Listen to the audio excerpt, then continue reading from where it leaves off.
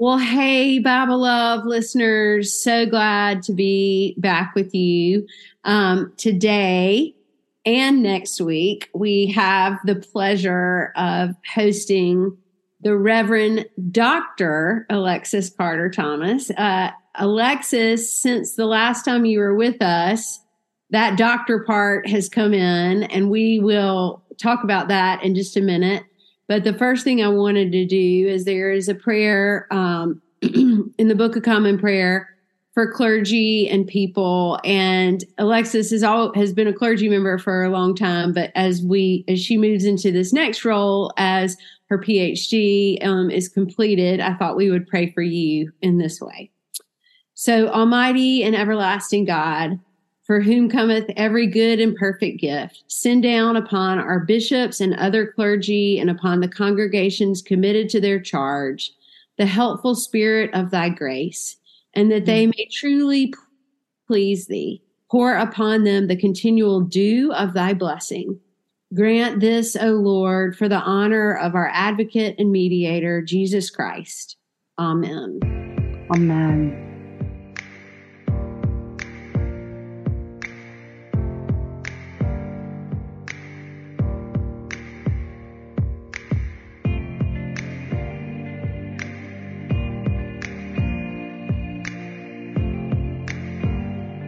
So, Alexis, tell us what has changed for you in the last year.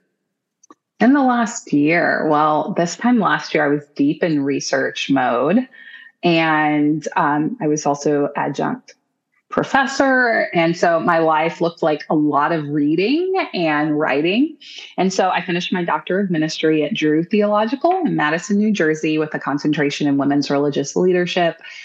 I had the gift of journeying with a dynamic cohort of women clergy who really have been like sweet community to me in the season of COVID and transition. And so I really enjoyed our time together and learning together, the collaboration that happened, and having conversation partners or getting to read sermons for my colleagues who are serving in full-time roles, who are preaching every week, getting to read their sermons. So it's been a gift, but yeah, I'm reading more. I'm still reading a lot, but I'm not writing papers and trying to synthesize or communicate it. I'm just reading for the joy of it. And so in the last year, I've spent more time gardening and on my porch. Well, in the last few months since graduation in May, I've spent more time gardening, time with family, and just doing a lot of reflection about how intense the last year was and getting to breathe and pray and discern next steps. So thank you. Thank you for the Well, I'm so proud of you. Listeners, you know, Alexis is my very, very dear friend. It has been an honor and a privilege to walk with her through this as something that she wanted, but also something God has called her into do, to receive this PhD. And I'm just really proud of you and so happy for you and excited to see where God calls you next, wherever that is. So what we're doing, listeners, is we have asked Alexis to talk to us. We are in the book of Ecclesiastes. And if you live in Greenwood, I've got to give like a big shout out to this. So in the month of September, on Wednesday nights from 5:30 to 7, please join us at the Church of the Resurrection for dinner and for a conversation about the book of Ecclesiastes with Alexis. She's going to be our guest speaker, and I'm just thrilled about that. So what we thought we would do is kind of go 1 through 7, and then 8 through 12. So this is going to be a 2-part series. You're going to get to hear from Alexis 2 weeks in a row. Yay, you listeners. And I'm excited about that. And of course, Dr. Tony did the overview. So it's always good to hear different people's thoughts and perspectives on this. I think when it comes to Ecclesiastes, and I know that Alexis will talk about this, our mind goes right to chapter 3 and that verse that we know so well, a time for everything. But there's a lot more to this book of the Bible. So Alexis, help us think about this first, verses or chapters 1 through 7. Oh, thank you, Mary Balfour. Thank you, Alan. Thank you for the invitation. I love Bible Love, and I'm so glad it's still going because I was like one of the first guests early on, and I feel like that was somewhat like feels like a long time ago. And so thank you for the gift of getting to share with the people who entrust you to share these words. And so thank you, Ecclesiastes today. So I'm going to jump in. And since we have 2 weeks, we'll kind of move a little slower and get to go deeper into the passages. So thankful to Dr. Tony, who's doing the overview. There will be some overlap, but it's all good and good reminders because Ecclesiastes is a little different from other books of the Bible. It's found in what we call wisdom literature with Job and Proverbs. But what makes Ecclesiastes different is that it pushes back against what we know or early people knew as biblical wisdom. It's not your typical wisdom. Proverbs fits more the traditional wisdom. If this, then this. If you're righteous, then you will prosper. If fools, folly, there will be destruction. Ecclesiastes, not quite the same. And so Ecclesiastes, the Hebrew name is Kohelet, which, as someone who's taught Hebrew Bible, that's often how I refer to it. Kohelet is the preacher, and it's the word we see in Ecclesiastes 1:1, the words of the preacher. Kohelet, it comes from the verb kahal, to gather, to assemble. So it's preacher is, biblical scholars would say that's like a jump to more modern words, that preacher was not really the word in the early context they would have used, but it would have been someone like a council person, maybe someone from the assembly. And so Kohelet, as we talk, I will speak of Kohelet as the like chief person in the text who is doing the experiments, who is talking about his experiments with wisdom and life and vanity. And so Kohelet will be the actual person I will use. And then Ecclesiastes I will use as kind of the overarching piece of the book. So, yes, please jump in. So I like to use my grandmother's Bible, which is the Good News Bible. It's today's English version. And they use the word philosopher. Do you think that, I mean, I know these are all their own interpretations, but does that feel, I'm trying to think of a word, teacher, prophet, philosopher. And so I just noticed they said the book of Ecclesiastes contains the thoughts of the philosopher, a man who reflected deeply on how short and contradictory human life is with its mysterious injustice and frustrations, and concluded that life is useless. So I think the reason I'm asking that question is because we love that chapter 3, but it actually has some stuff that's kind of sticky and hard. So do you think that word philosopher is a fit in your opinion? Yeah. No, good point, Mary Balfour. I think a lot of scholars would say that's closer. It's actually a better word than preacher. Based on what we know about philosophy and anyone who's had a philosophy class, it's that the kind of content of life, of existential life, of meaning, and whether it's the poetry of this text or the narratives, we get some philosophy about, the philosopher talking about the meaning of life or the meaninglessness of life. So some would say, yes, philosopher is a good translation of that term. So thank you. So we open the book with some poetry, and we have some framing of poetry in the book. Part of how it's set up, as Mary Balfour said, we'll just divide it into 2 weeks, but we have inclusio, we have some opening and ending, and then some context in the middle that Kohelet, the philosopher or the teacher, is sharing more about his exploits and his experiments. And so it's framed by this well-known kind of vanity of vanities. I'm using the New Revised Standard Version today. The son of David, that's actually a good place to start because I think it helps give context. And often when we see preacher, philosopher, teacher, son of David, king in Jerusalem, most thoughts go to Solomon. There is debate about this. Some would say, because of what we know about Solomon and this gift of wisdom, Ecclesiastes fits. what Solomon might have done. The problem with that is this text is thought to be have written later, kind of post-exilic, in the sense of like post-exile of Israelites, and the Solomon's people and the people who came after him, the children's children, generations trying to make sense of their own religion and their God. And so it's thought to be later, but specifically there's some literary devices in here and language that was not used early. That's closer to the Hellenistic or the Greek period. So it's thought to be, I'm not great at dating, but like 3rd, 4th century BC. So like other books, it's thought that the writer used used the name or used an allusion to Solomon to get the weight of the book and hope. But it made it into the canon, which is there's a lot of debate about there. Debate about some books, but specifically this, because of its content. Like, it's not the most hopeful book. The tone is cynical, a little bit satirical. And so there was a lot of debate of, is this scripture? It's little different views of God and traditional wisdom. So isn't that always interesting too, Alexis, like what actually is put in the canon, right? When it's not always these things of hope, glass half full person over here, it's interesting why the people who are putting together the Bible felt like this was important. But I do think it's important to remember that life is not always sunshine and rain, butterflies, that there are really tough moments. And so maybe that was part of the thought when the canon was being put together, Yes.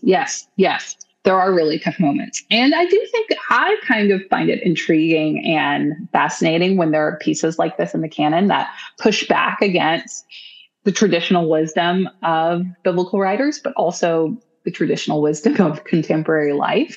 And I find Ecclesiastes actually, some of Kohelet's words, more in line probably with some of our contemporary ideas around like what comes from our lives. So the sense of vanities, verse 2 says the preacher, vanity of vanities, all is vanity. So we're going to get this idea of vanity, which isn't, in our traditional sense, vanity often is associated with pride, where not so much in this sense. The word vanity actually it means similar to breath or vapor. So this fleeting, very fleeting reality.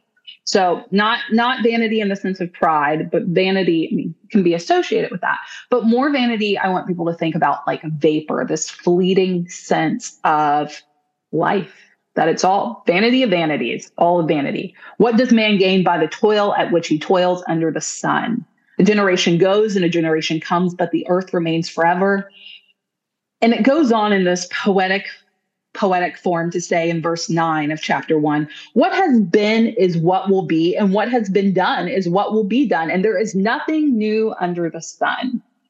And so we have this philosopher preacher saying, like, I've noticed that their life is fleeting, and what really do humans gain by their labor, by their work?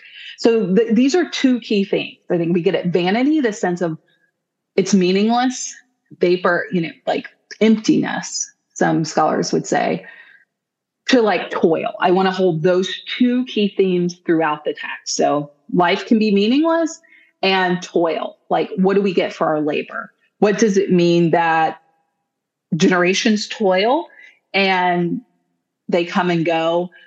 And we'll get later in the text where we find out Kohelet's like, and then someone else enjoys your toil. Like, you work so hard and then like you die and then you're forgotten. Like, this is a huge overarching theme. So it's not just that life's a vapor, it doesn't matter, but it's like, let's look at life. You work really hard to accumulate things, read lots of books, get a new degree. And yet at the end of the day, I will die, I will return to dust, and these will be passed on. Alexis will be forgotten somewhere in the generations to come. Maybe someone will write about me in a history book. But the truth is, like, Kohelet's like, it's all vain. What do you think about that, Mary Balfour? I'll pause there. I think it's true. Alan and our friend Janie talked about this a little 2 weeks ago when I was gone, and I was gone because my grandmother died. And, when someone dies, we think a lot about their life in that moment, and especially like you're writing a eulogy or you're writing a sermon, whatever.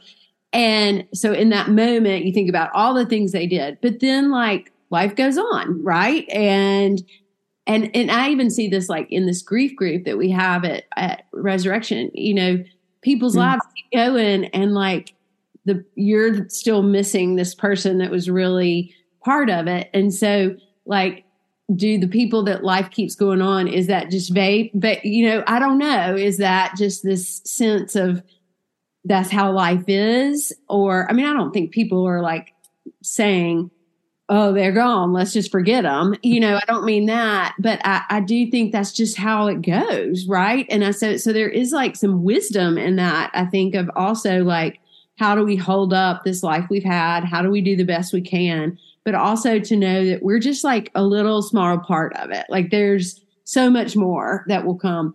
It also makes me think about when we were in England and Scotland and touring all these cathedrals and thinking about all the people that built these cathedrals, knowing like they would never see the fruition of it.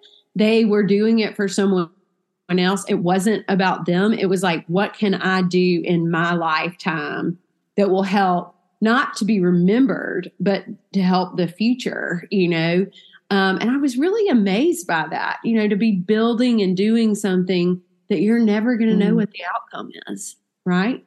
That takes a lot of strength and courage, I yes. wish, and I don't know, it's just interesting. I've been thinking about life and death a lot with the death of my grandmother, and what are the impressions we want to make, or do we just want to be like, we had a life and it was good, and as the writer says, it's move on, and that was a part of time, maybe is a way to say that,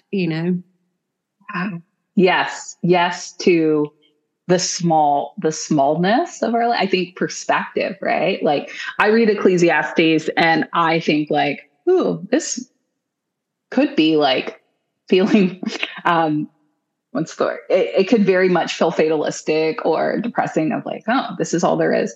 But I think there's hope here, which we'll talk more about next week. But I think there's hope in the smallness of our life, the smallness of our lives in the ways that when we are intentional about living well, which we see much of our New Testament text, right? About how that there's purpose. Yes. Yeah. There's purpose in how we live now, and that it is problematic to think about, well, it doesn't matter. Well, poverty's just going to be here. Jesus said, we'll always have the poor. So why do something? Like it's also problematic. But in Ecclesiastes, Kohelet, the text that we will read will show Kohelet does not believe there is an afterlife. And so when there is not a hope of an afterlife, things can be pretty dim. Life can be the sense of vapor of life is really short, whether someone's lived a few days or 99 years, right? Life feels so short in the perspective of eternity. And then when there isn't this thought of eternity or resurrection, then it feels even shorter, right? It's like if I did not believe in this hope of resurrection, I would think like, yeah, it's all vanity. Like, what's the point?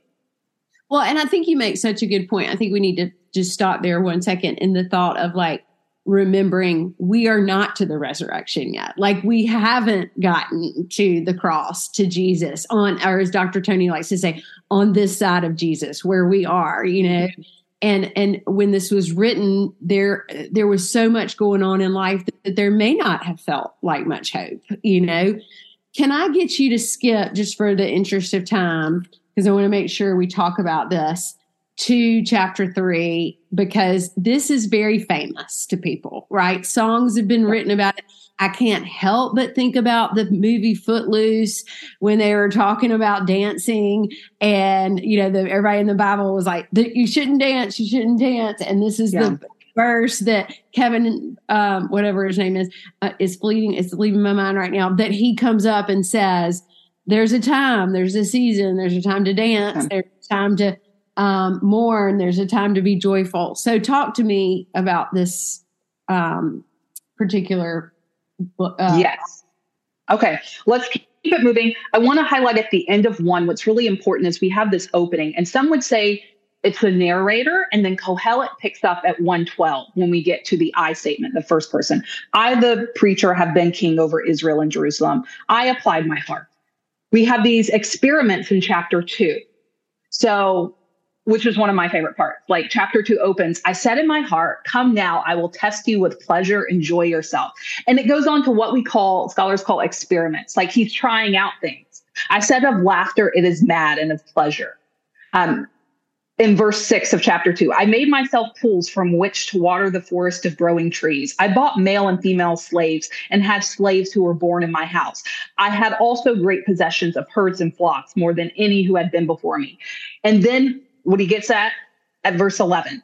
Then I considered all that my hands had done and the toil I had expended in doing it. And behold, all was vanity and a striving after wind. And there was nothing to be gained under the sun. So the sense I've tried it. I indulged in the greatest things of life and the wickedness of life. I planted vineyards, gardens, parks. I had fruits, pools, all of these things. And I still arrived at it's all vapor.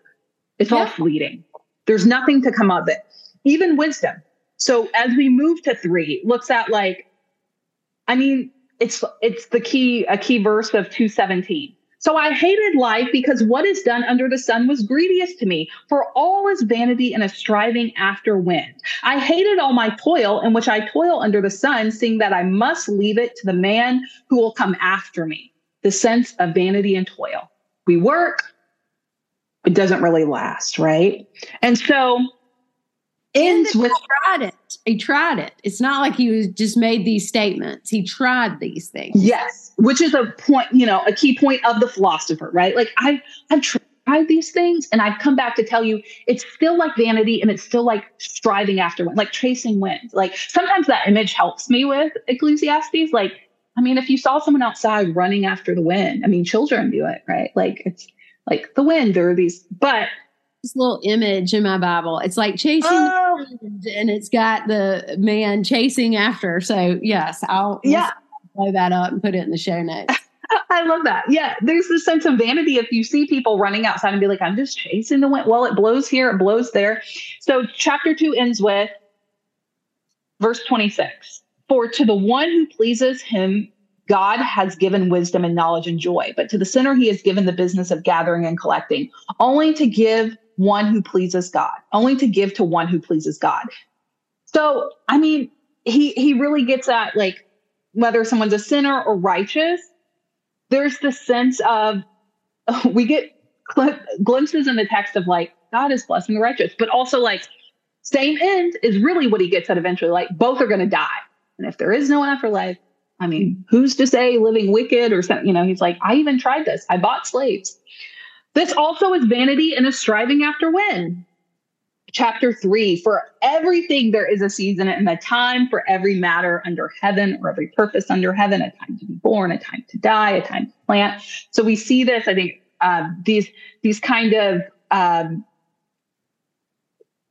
what's the word I'm looking for? It's escaping me. A time to be born, a time to die. We see these like,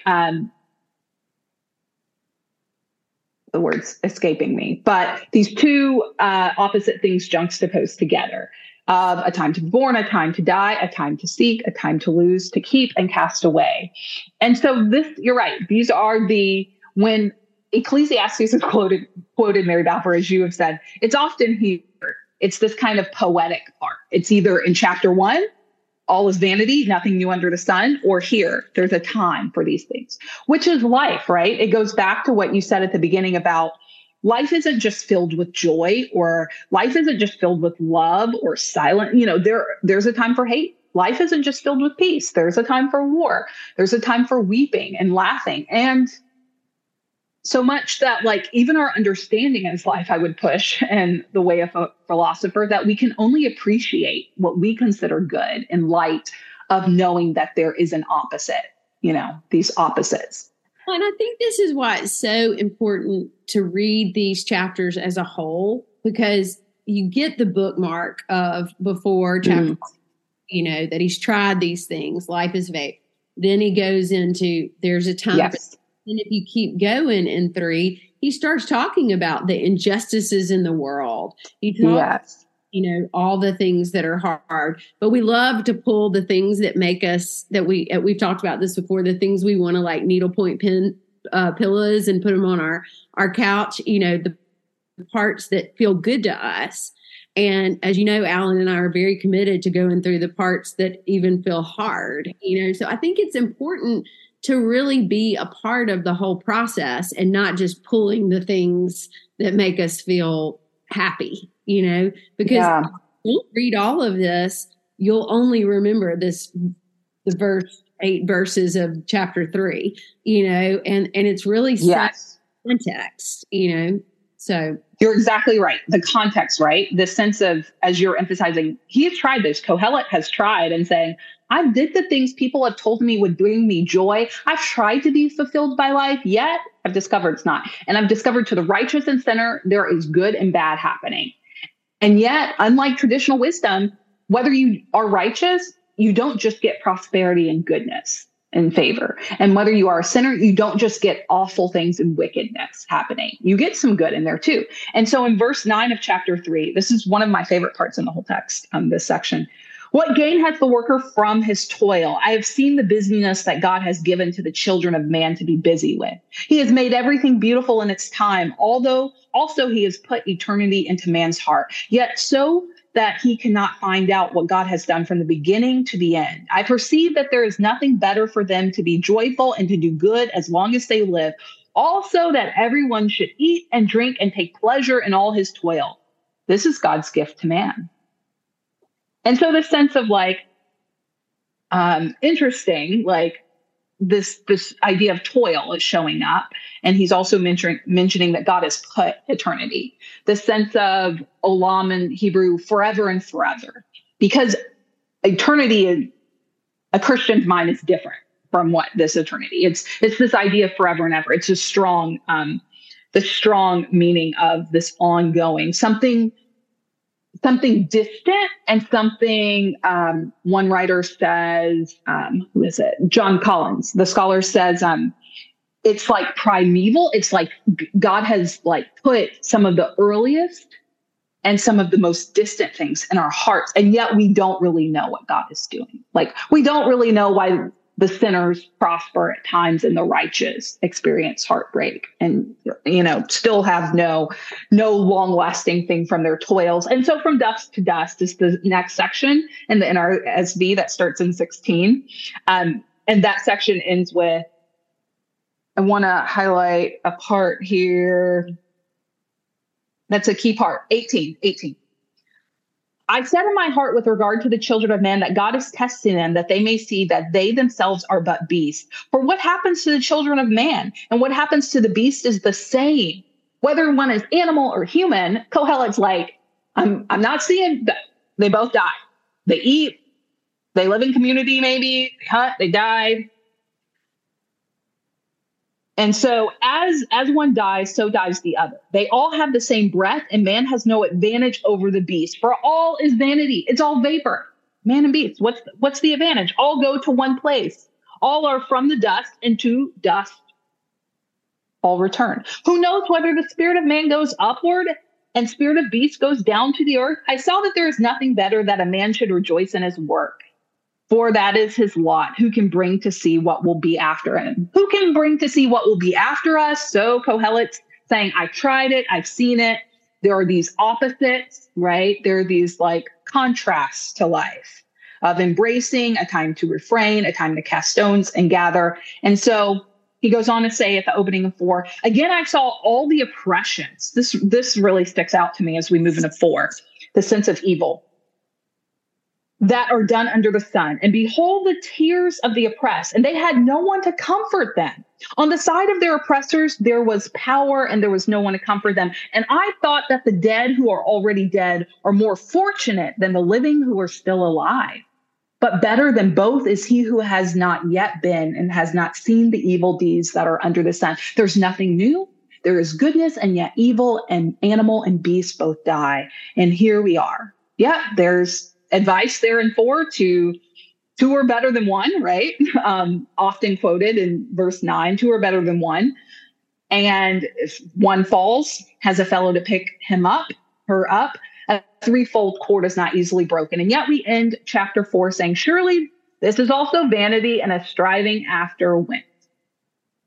Back to the wind. Back to the wind. It's all chasing wind. It's all chasing. Even if you have someone there to strive with you and pick you up, he's saying, I've still tried it. Oppressions, not good. I just saw vanity under the sun. Fear God. Fear God. We're going to move into 5 as we wrap up here. Fear God. Don't want to go as deep because I want to make sure we get to 7 and get back to some poetry here. But I think what's interesting in 5 is that even like fearing God in the sense of wisdom and folly still brings about vanity. That even the wisdom is not, it might be esteemed, but it's not, what's the word?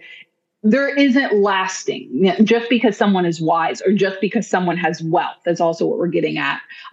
Wealth and wisdom, that it doesn't mean that because one has those things, possesses those things, that their end is better. They return to the dust, as we were told in chapter 4. Let's look at verse 5, verse 10. He who loves money will not be satisfied with money, nor he who loves wealth with his income. This also is vanity. When goods increase, they increase who eat them. And what advantage has the owner but to see them with his eyes? Sweet is the sleep of a laborer, whether he eats little or much. But the full stomach of the rich will not let him sleep. There is a grievous evil that I have seen under the sun. Riches were kept by their owner to his hurt, and those riches were lost in a bad venture. Things still happening, life, riches, all of this. But where do we get at the end of chapter 5? We're still chasing wind. What does it say? Verse 16. This also is a grievous evil. Just as he came, so shall he go. And what gain is there to him who toils for the wind, working for the wind? You're still striving for the wind. Moreover, all his days he eats in darkness, and much vexation and sickness and anger. Wealth doesn't save one from the hardship of life. Wealth. We're going to keep moving. Mary Balfour, do you want to pause there? That was a lot. So again, images. The first one is an image of a man sleeping. A working man at least can get a good night's sleep. And the other one is a rich man stays awake worrying. So it's got these little images that are there. Yeah. And sometimes that's helpful. Yeah. Let's finish up 6 and 7 and then we'll go to next week after that. Okay. Let's look at 6 here. Kohelet continues. Opens with chapter 6. There is an evil that I have seen under the sun, and it lies heavy on mankind. A man to whom God gives wealth, possessions, and honor, so that he lacks nothing of all that he desires. Yet God does not give him power to enjoy them, but a stranger enjoys them. This is vanity. It is grievous evil. If a man fathers 100 children and lives many years, so that the days of his years are many, but his soul is not satisfied with life's good things, and he also has no burial. I say that a stillborn child is better off than he. So we see this repetitive part at the end of 4, or middle of 4, where he's like, the dead are fortunate. And now he's getting at, those who are not born are fortunate. And he even makes this jump to say those who are stillborn. He's really driving home in this cynical way that this life can be wretched. He's talking about, I've seen oppressions, right? He's bought slaves. He's seen injustice. He's seen wealth that is supposed to bring people happiness and fulfillment, doesn't. And he sees that it leads to vanity and grievous evil. And so verse 7, a key part there of chapter 6, all the toil of man is for his mouth, yet his appetite is not satisfied. That's really the bottom line there of what we're getting at 5 and 6, right? I said wisdom earlier. I was thinking about moving to 7. We're talking about wealth. So I think about my 2 W's, wealth and wisdom, the things that are supposed to make for a good life. especially for those who follow God, there were signs of blessings, right? In this context, like wealth was the sign that God had blessed, not just in Hebrew culture, but like in surrounding ancient Near East culture. Wealth was a sign of blessing from the gods. And so to say that, to push back and say that because one has wealth, like one who has wealth, appetite is not satisfied, and there is still grievous evil. One, because we could talk about even in our own nation, like there is lots of wealth, but doesn't mean that people are like good-hearted or righteous, right? Like the proliferation of lots of things in the world and capitalism in ways sometimes are built on the backs of people where grievous evil is happening. Absolutely. And vanity. It's not like people are storing up treasures in heaven or saying like, even the things we say, I'm going to have another jewel in my crown because I did this. Kohelet would say like, that's not really true. Let's look at 7. Let's move to the wisdom. So we have some wealth. We have animals, humans, or the beast are all the same. The end is the same. And now as 3, Mary Balfour, we talk about the contrast of like life happenings, key things of life and creation and movement. We now move to this contrast of wisdom and foolishness. Some key verses there of 7:1. A good name is better than precious ointment, and the day of death than the day of birth. Not as hopeful here. Verse 3, sorrow is better than laughter, for by sadness of face the heart is made glad. Verse 9. Go ahead. Thoughts about life, right? So it's like bookend, about where patience is better than pride. All of those. But then again, this very theme of chasing the wind. My life has been useless, but in it I've seen everything. And so to me, I think this is a good way to finish this episode.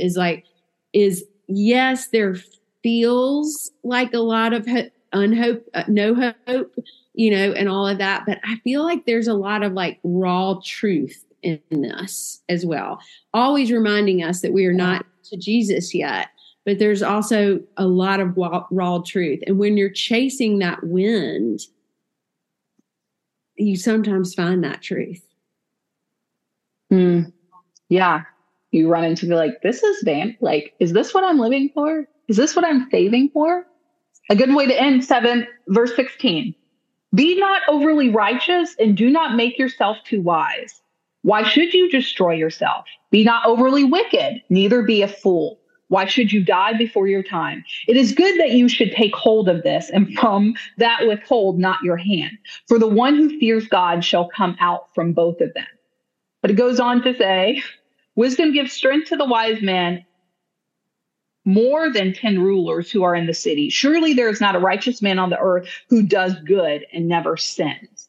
So the sense, even the righteous can be sinful, and yet their end is still the same. And goes back to the kind of idea of forever and ever. In verse 24, that which has been is far off, and deep, very deep, who can find it out? I turned my heart to know and to search out and to seek wisdom and the scheme of things, and to know the wickedness of folly and foolishness that is madness. And I find something more bitter than death, which we could spend all day on this next part. The woman whose heart is snares and nets, and whose hands are fetters. Why was that a thing? Okay. He who pleases God escapes her, but the sinner is taken by her. Behold, this is what I have found, says the preacher, philosopher, while adding one thing to another to find the scheme of things, which my soul has sought repeatedly. But I have not found one man among 1,000. I have found but a woman among all these I have not found. Well, interesting here. See, this alone I found, that God made man upright, but they have sought out many schemes. Interesting way to conclude here. I've got to read how mine concludes. It's just a different interpretation. Yeah, tell me. This is all that I have learned. God made us plain and simple, but we have made ourselves very complicated. Yes. So, that's so good. I'm going to stop us. Listeners, as always, we love you, but most importantly, God does. Come back next week for more with Alexis.